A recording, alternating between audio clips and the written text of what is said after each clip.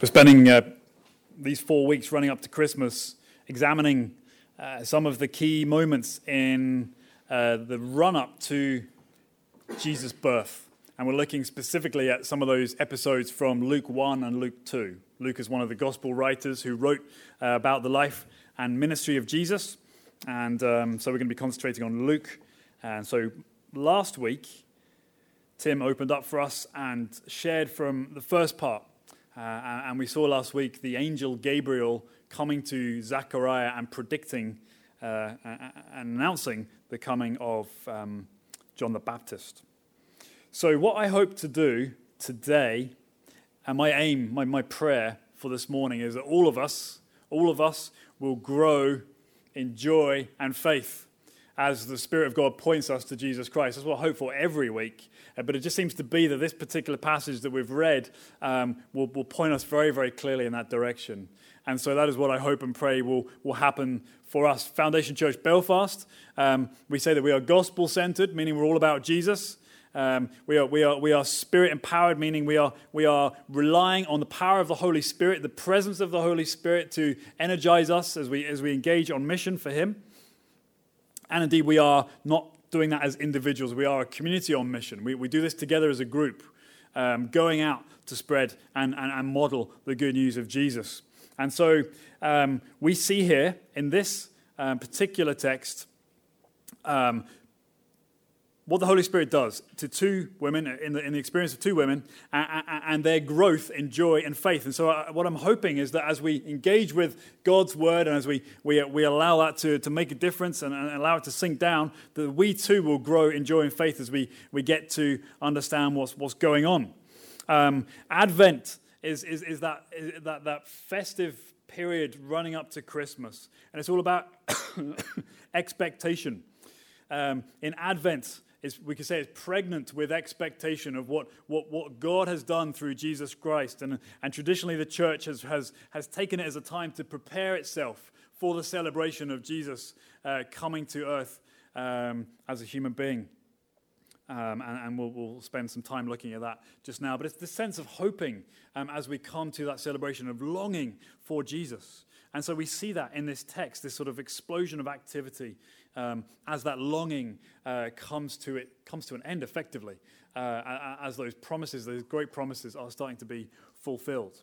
So the gospel writer is a chap called Luke, and we're not going to look into this too much, but he begins his gospel account by writing to a man called Theophilus. And what Luke wants to do is present what he says an orderly account of the life and times of Jesus Christ, so that, he says to the original reader of this gospel, so that you may have certainty concerning the things you have been taught.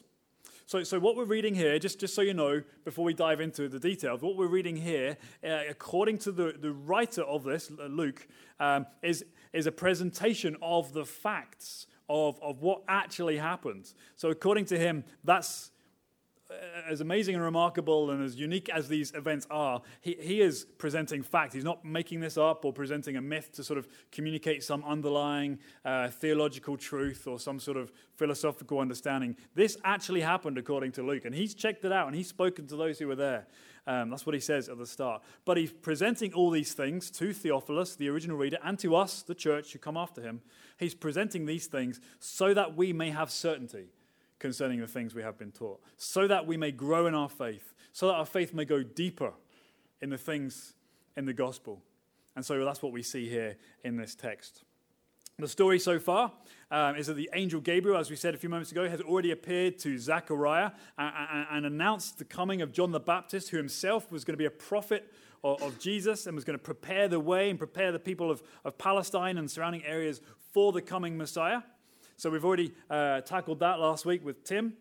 This week, we've just had read to us that the angel Gabriel, the same angel, appears then to Mary. Mary, it tells us in the first few verses, is a virgin. By that we take that she's unmarried. She's therefore most likely a very young teenager. It doesn't tell us exactly how old she is. Some people think she could be anything from sort of 12 years old up to 16 to 18 years old. We just don't know, but traditionally that would be roughly how old such a young woman would be in Bible times. Very young girl. And it says that she was betrothed to be married. So she wasn't officially yet married, although the way it worked back in Bible times was marriage was almost like a two-stage event. The first stage, the betrothal, was like a legal promise, if you like. It was promises were made in before witnesses that could not be broken. So effectively, they were sort of married effectively in many ways. But a period then was left, usually about a year, where the bride price effectively was paid by the woman's parents, and or to the woman's parents, should I say? And then the husband would then take his wife into his own home, and then they would sort of set up shop and set up family like that. So it's like a two-stage. We sort of combine it all in one event, marriage. But for them, it was like a two-stage thing. So she's sort of in between the two. She's been betrothed, but they haven't yet moved in and officially started their family together. And this is the one, therefore, that Gabriel comes to and says to her, "Greetings, favored one. You're about to conceive a new baby by the power of the Holy Spirit." Oh, by the way, in verse 31, 33, he is going to be called Jesus, and he will be great and will be called Son of the Most High, and the Lord God will give to him the throne of his father David, and he will reign over the house of Jacob forever, and of his kingdom there will be no end. What an announcement, right? Not only is the appearing of the angel Gabriel a startling, astonishing event that caused her to be afraid and troubled at what was going on, but the one that she was to give birth to was, according to the angel, to be the long-awaited Messiah, the long-expected Jesus, which means God saves. That's what the name Jesus means. He is the one who is going to have the throne of David, the son of David. He is going to be the one who will reign over all of Israel. And furthermore than that, his kingdom will be no end. He will continue on and on. This is the coming of the long-awaited Jewish Messiah. And Mary's response, as we see down in verse 38, she says, "Behold, I am a servant of the Lord. Let it be to me according to your word." It's kind of like the beginning of Mission Impossible, isn't it? You know, where she gets the message. This is your mission, should you choose to accept it. And without really a moment's notice, she said, "Behold, I'm your servant. I will accept, I will follow, I will obey everything that you have told me." So we're going to zone in now, spend a few moments thinking about these two women that we see in this narrative. And particularly we're going to be zoning in verses 39 through to 45, the sort of second half of the story. Mary, it says, young Mary, has just had this wonderful announcement, went with haste to visit her relative Elizabeth. We don't know what sort of a relative they were, distant cousins or an auntie. We're just not sure, but they were related somehow or other. And Mary went with haste. We get the feeling that she just moments ago had this message from the angel, and then immediately, without further ado, packed up her things urgently and ran off. And the distance between where Mary was in Nazareth and the hill country in Judah, where Elizabeth was, scholars reckon between 3 or 4 days' journey. It's about 80 miles, which will take a long time to cover on foot. But that was okay, because Mary just knew that she had to get to Elizabeth. She had to get to her. Why is that? Why did she have to get there with haste? Why did she waste no time to make that journey? Well, of course, she just had this amazing revelation from the angel Gabriel.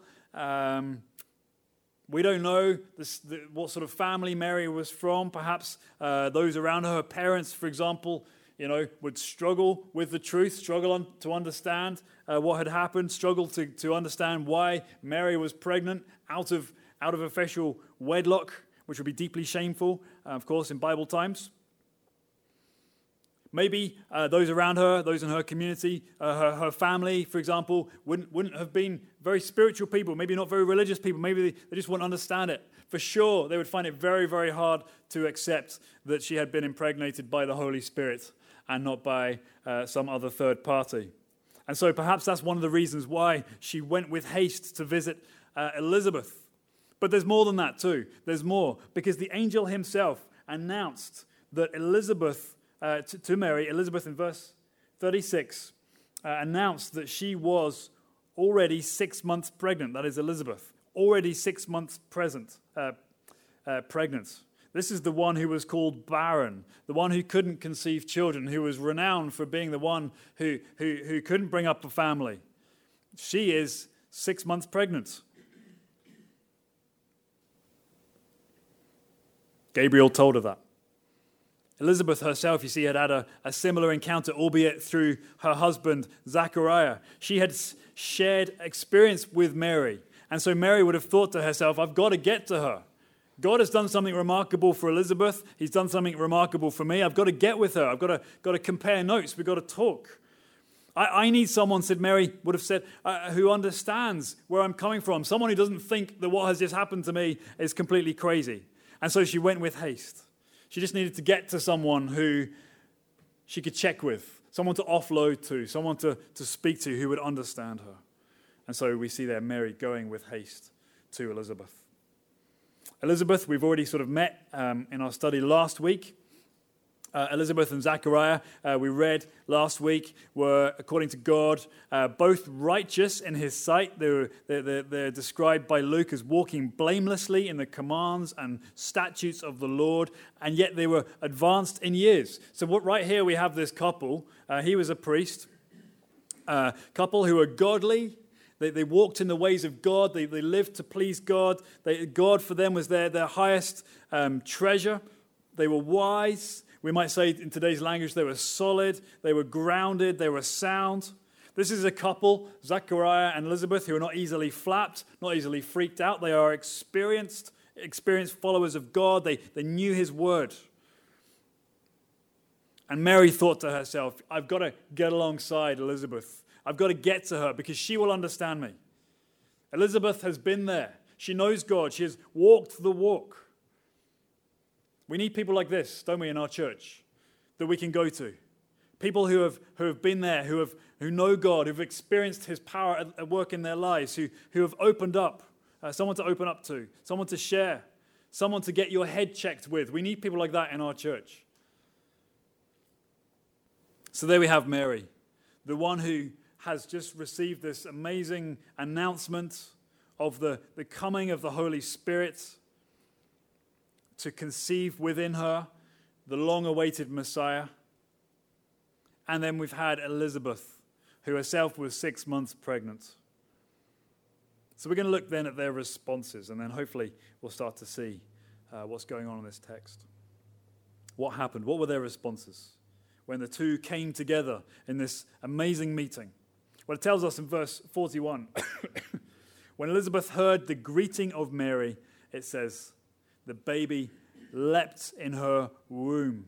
And later on she says in verse 44, when I heard the sound of your greeting, when it came to my ears, the baby in my womb leapt for joy. You know, this is like a really important thing actually for us to look at. It's kind of a side step in some ways. But just think about it for a moment. We've got Mary simply by speaking out. We don't even know if their eyes even met or they saw one another or had much of a chat. Mary just announced a greeting to Elizabeth. And at that moment, the baby within Elizabeth jumped for joy, leapt for joy. How old was that fetus, that child at that time? Well, we read here that it was in the 6th month. So Elizabeth was something like 6 months pregnant, give or take a few weeks. And at that moment, the Holy Spirit, as we'll see, filled her and the child leapt for joy. So a 6-month-old fetus can be filled with the Spirit and is obviously able to somehow or other be seen by God and is very significant in his eyes. But think about this as well. How pregnant do you think Mary was by the time she arrived to see John the Baptist? How pregnant was she? Doesn't tell us, of course. But assuming that she conceived by the power of the Holy Spirit, at that moment the angel came to her, or maybe a day, or maybe a week later. We don't know for sure. Not long. We're not talking months here. Mary was most likely a few days or a few weeks pregnant. And it was the presence of her and the presence of her embryo, just a few weeks old, just a few millimeter, maybe a centimeter big ball of cells, And it was the presence of the Messiah as an embryo that caused the baby to leap for joy in Elizabeth's womb and caused Elizabeth to be filled with joy and filled with the Holy Spirit. We'll see that in a minute. Isn't that amazing? Such a small thing, and yet that was the Messiah right there. That's important for us. That's important for us, especially as we are, it's sort of a different issue, but as we are starting to grapple together as a church about the abortion laws here in this country. And does God consider significant an embryo, a thing that is only a few weeks old, that hasn't yet been born? Does God consider that important? Well, I think this story here shows us that not only the 6-month-old fetus is important, but one that is only a matter of days or even weeks old is significant in the eyes of God. Side issue, but I think it's important to point out. Okay, so at the sound of the voice of Mary, it says Elizabeth in verse 41, the sound of her voice, Elizabeth was filled with the Holy Spirit. Okay, this is a woman who already knows God, right? She it says there, she has been walking with God. She's blameless in the sight of God. In some ways, she already sort of has the Holy Spirit, let's say. She has wisdom, she has character, she has maturity, all the fruits of the Spirit. But yet it says there, in this sort of moment, this divine hookup, this divine moment, she was filled with the Holy Spirit. That she was stirred effectively. She was heated up. It intensified. Her passion and her faith and her excitement for God intensified suddenly and instantly and deeply. That's what it means to be filled with the Holy Spirit in this context. And what happened when she was filled with the Holy Spirit? Well, it says she made this inspired declaration, this loud exclamation, this sudden pronouncement of truth and blessing upon Mary.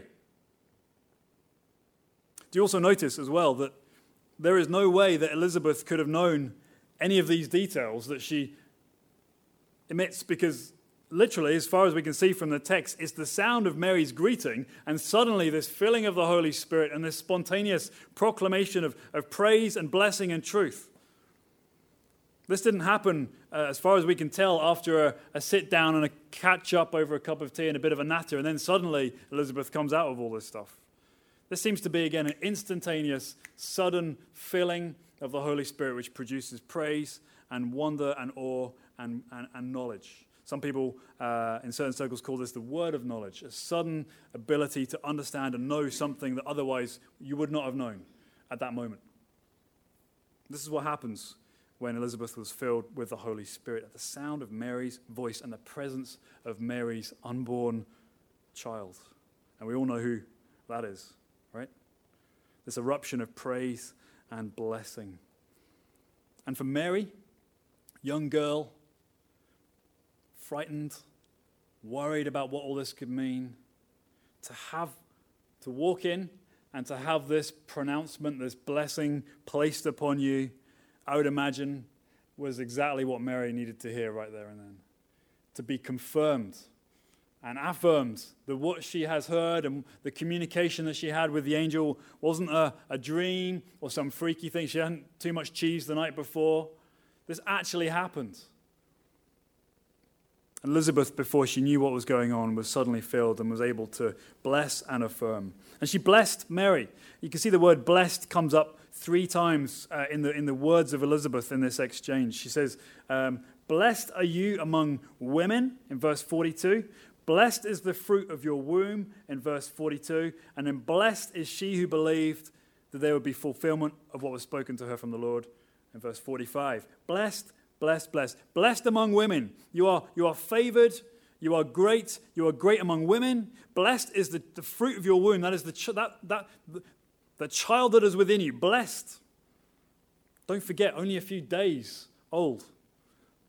Blessed are you for having faith in God's word, that you believed that what was spoken to you was from the Lord, wasn't a dream, wasn't the devil, in different clothes. It was from the Lord. It was the angel. Blessed are you for believing in that. Elizabeth says, I can see by the Spirit what you are carrying in you. I can see the role that God has chosen you to play. You are great among women. You are greater than women. Maybe you are the greatest woman that's ever been. You are going to bring the Messiah, the chosen one, the King of Kings, to birth. How favored you are, Mary. How blessed you are, Mary. How great is your faith in the one who spoke to you. Folks, you can see, can't you? You start to see, hopefully, how the gospel, the good news of Jesus, when fired up by the Holy Spirit, how it produces so much faith and produces so much joy in the one who understands, who gets it, who has been revealed to. How much thrill it produces, exhilaration. And what was Mary's response? Well, we'll come to that next week in this sort of song, the verses that we'll read from 46 onwards. But Mary's response in summary was that she was built up. She was blessed. She was affirmed by Elizabeth. She would have been settled in her calling. She would have been affirmed by this wiser, older relative that Mary was not crazy, that she did hear rightly. She was affirmed that it wasn't just a dream. This really happened. What a woman Mary was. What remarkable faith she has in God's word. I had an interaction a few months ago with a co-worker and someone from the Catholic faith. And we were talking about the virgin birth, and she couldn't believe that I, as a Protestant, actually believed in the virgin birth. That she thought that was something uniquely Catholic, and that evangelicals or Protestants don't believe in the virgin birth. But I said to her, and the surprise for her was that we absolutely do believe it. It's there in the Bible. Of course we believe it. Sometimes, wrongly, Protestants will downplay the role of Mary, or rather her significance here. But what we can see here in this text is that Mary, this young woman, has remarkable faith. And what a great model that she is for us. This simple, humble, believing in God's word, taking it at face value and organizing her life behind it in faith-filled response. That's what Mary has done for us. By example. So let me just summarize here. The gospel, that is the announcement of God's kingdom coming through the person and work of Jesus Christ, the Messiah, the King of Kings. The gospel provokes joy in those who hear it and builds their faith. That's what it does. And that's what we're seeing here in this text. So let's think then for a few moments about how this might apply to us. How this might apply to us as a church. We've gone through earlier in the year the book of Acts, which was the sort of second volume of Luke's work. Luke is the only gospel writer to write 2 volumes of history. And we saw that the church, according to the scriptures, is to be a gospel-centered, spirit-empowered community on mission. We saw that week after week after week after week. And the same writer who led us to that conclusion is also teaching us here, I believe, that a healthy, gospel-centered, spirit-empowered community on mission has a lot of Elizabeths among it. And just so you know, guys, I'm not specifically referring to older women, although Elizabeth clearly was an older woman. But a lot of Elizabeth-type figures, we need them. We need them in our church for us to be a healthy church. Some of you sitting here this morning are Elizabeths. What do I mean by that? I mean that you have an ability to see God at work in other people in your church. You can see what he is doing. You're just aware of that. You're sensitive to that. You see God's blessing on them. You see God's work in their lives. You may even have an acute, sudden awareness of what God is doing in someone else's life within our church. If you are such a person, if you have that sort of insight, and by God's grace we have many like that in our church. We want to have more. We need you, we the church need you to say what you see. I hear a lot of times, and it's wonderful, people come to me and encourage me about something someone else has done. And I'm like, that's great, thank you for telling me, but please go and tell that person. It's wonderful, I'm encouraged, but tell that person, go to them. Say what you see.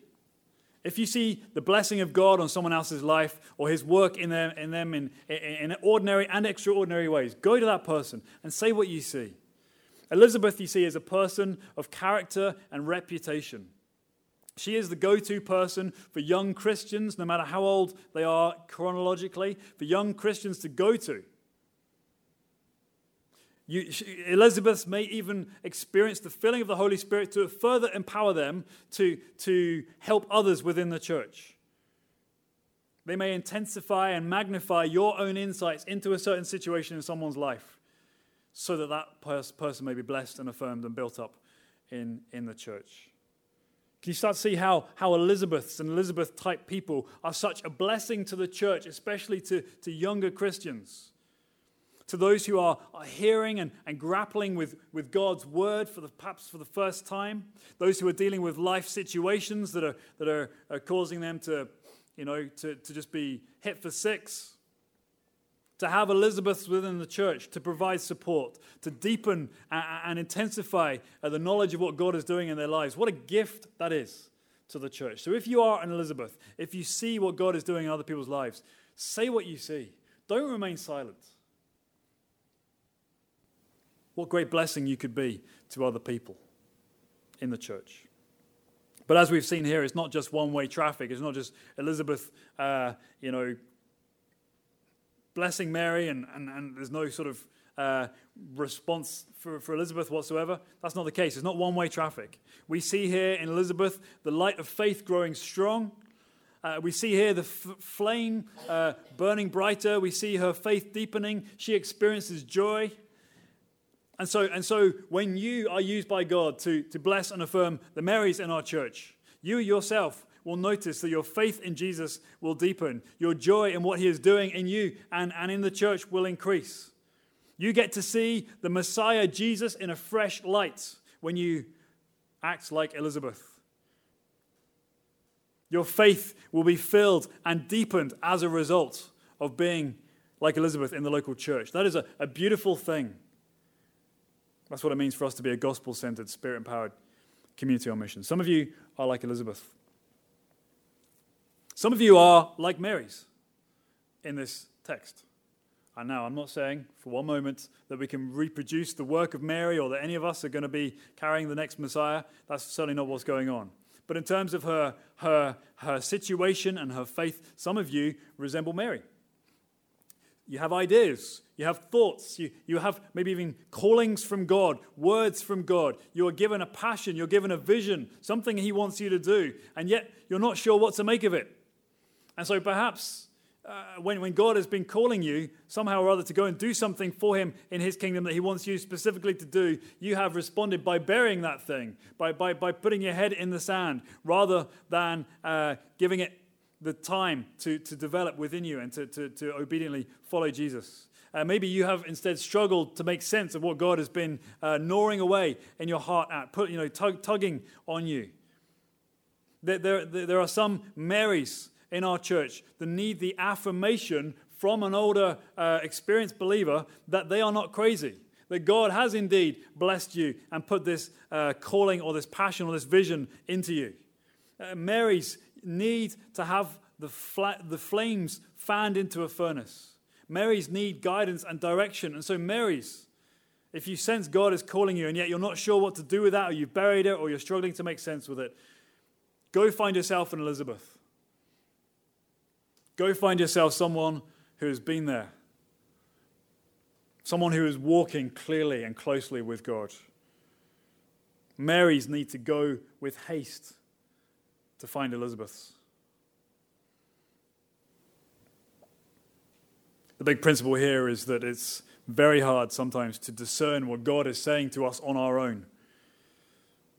And so we have this great gift to go and share, to go and find an Elizabeth and have the opportunity to have your faith deepened and your calling sharpened and your joy enhanced. Can you see, folks, how this sort of relationship, when you identify these characters, how that can build the church?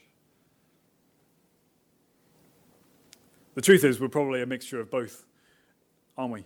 We may be an Elizabeth to some people. We may be a Mary to others. Sometimes, depending on what season of life you're in, you might need an Elizabeth to guide you and help you and speak truth to you and bring you back to God's word and point you to Jesus. Sometimes we need Elizabeth. Sometimes we need to help the Marys, and you're the Elizabeth. We need to help the younger brother or sister in Jesus. But in general, we'll lean to one direction or the other. And so I'll say to you, Elizabeths, if you've identified yourselves as such, and that's something that God is constructed within you. Elizabeth, be available. That's my challenge. Be available. Because we need you. Don't be so busy or appear so busy that people can't talk to you because you're doing a million things. Elizabeths, be available. Marys, be vulnerable.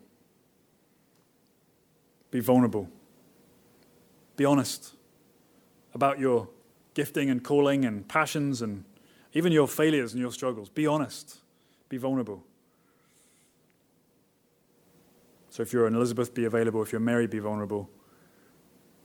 But if you act on those things, if we see this interaction at play here and we mirror that in our church, that will produce, as we see here, joy and faith.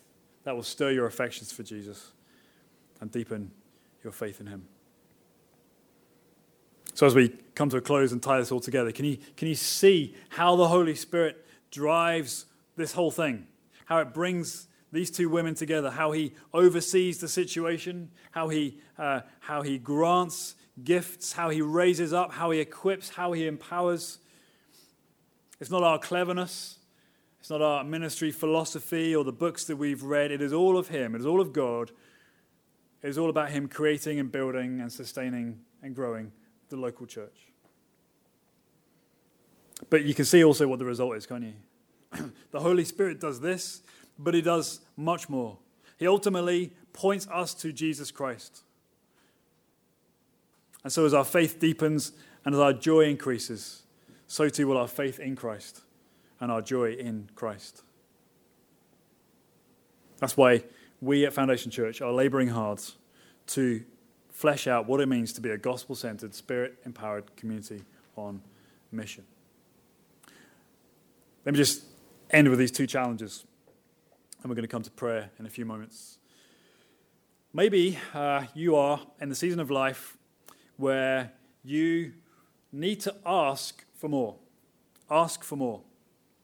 That's maybe how you need to respond this morning. And no better time to do that than in the season of expectancy and hope and planning for the coming, effectively, the celebration of the coming of the Messiah. You need to ask for more. Maybe you need to humbly ask and expect God to do more, and keep asking and keep praying and keep seeking. Maybe you used to do that and you've given up somehow, or maybe you've tried once or twice and God never came through for you, and so therefore you have just stopped and considered that's for other people, not for me. But as we've seen here, and as we saw earlier in the year throughout all of our studies in the book of Acts, the Holy Spirit, with the Word of God, wants to speak, wants to guide, wants to fill. Ask for more. Ask for more. We can never be overfilled. We can never harm ourselves by asking for more of God. Maybe that's where you are this morning. You need to ask for more of him, especially in this season of expectancy. Ask for more. But my second challenge is this. Maybe you need to allow for more. Allow for more. Because not all of us, perhaps, are as open as we would like to be or as we should be. We don't want to ask for more of God because of different reasons. Perhaps we're just afraid of what might happen if we open up that part of our lives to God and what he wants to do for us. Or maybe we're afraid of turning into one of those types of Christians if we ask for more of God. And so we're better off just sort of happy with what we have, and that's okay, and we're just ticking over, and that's okay. Maybe it's fear of what might happen to you. That's why you don't ask for more. Maybe it's pride. I've got this sewn up. I'm good. I don't need any more of God. I'm all right on my own. Perhaps that's an attitude that you struggle with and reflect in your own life. Whether it's pride or fear, you're holding back from God in some ways. You're even pushing him away in some ways. So you don't want to ask for more. But my challenge to you is to allow for more. Take a fresh look at Christ, particularly in this Advent season, and be open to the Holy Spirit. And take maybe the words of Mary as your own prayer. Behold, I am the servant of the Lord. Let it be to me according to your word. Who am I, says Elizabeth, that the mother of my Lord should come to me? Maybe that should be your prayer. Who am I? I am your servant. Do to me according to your word. Ask for more, allow for more. Let's pray.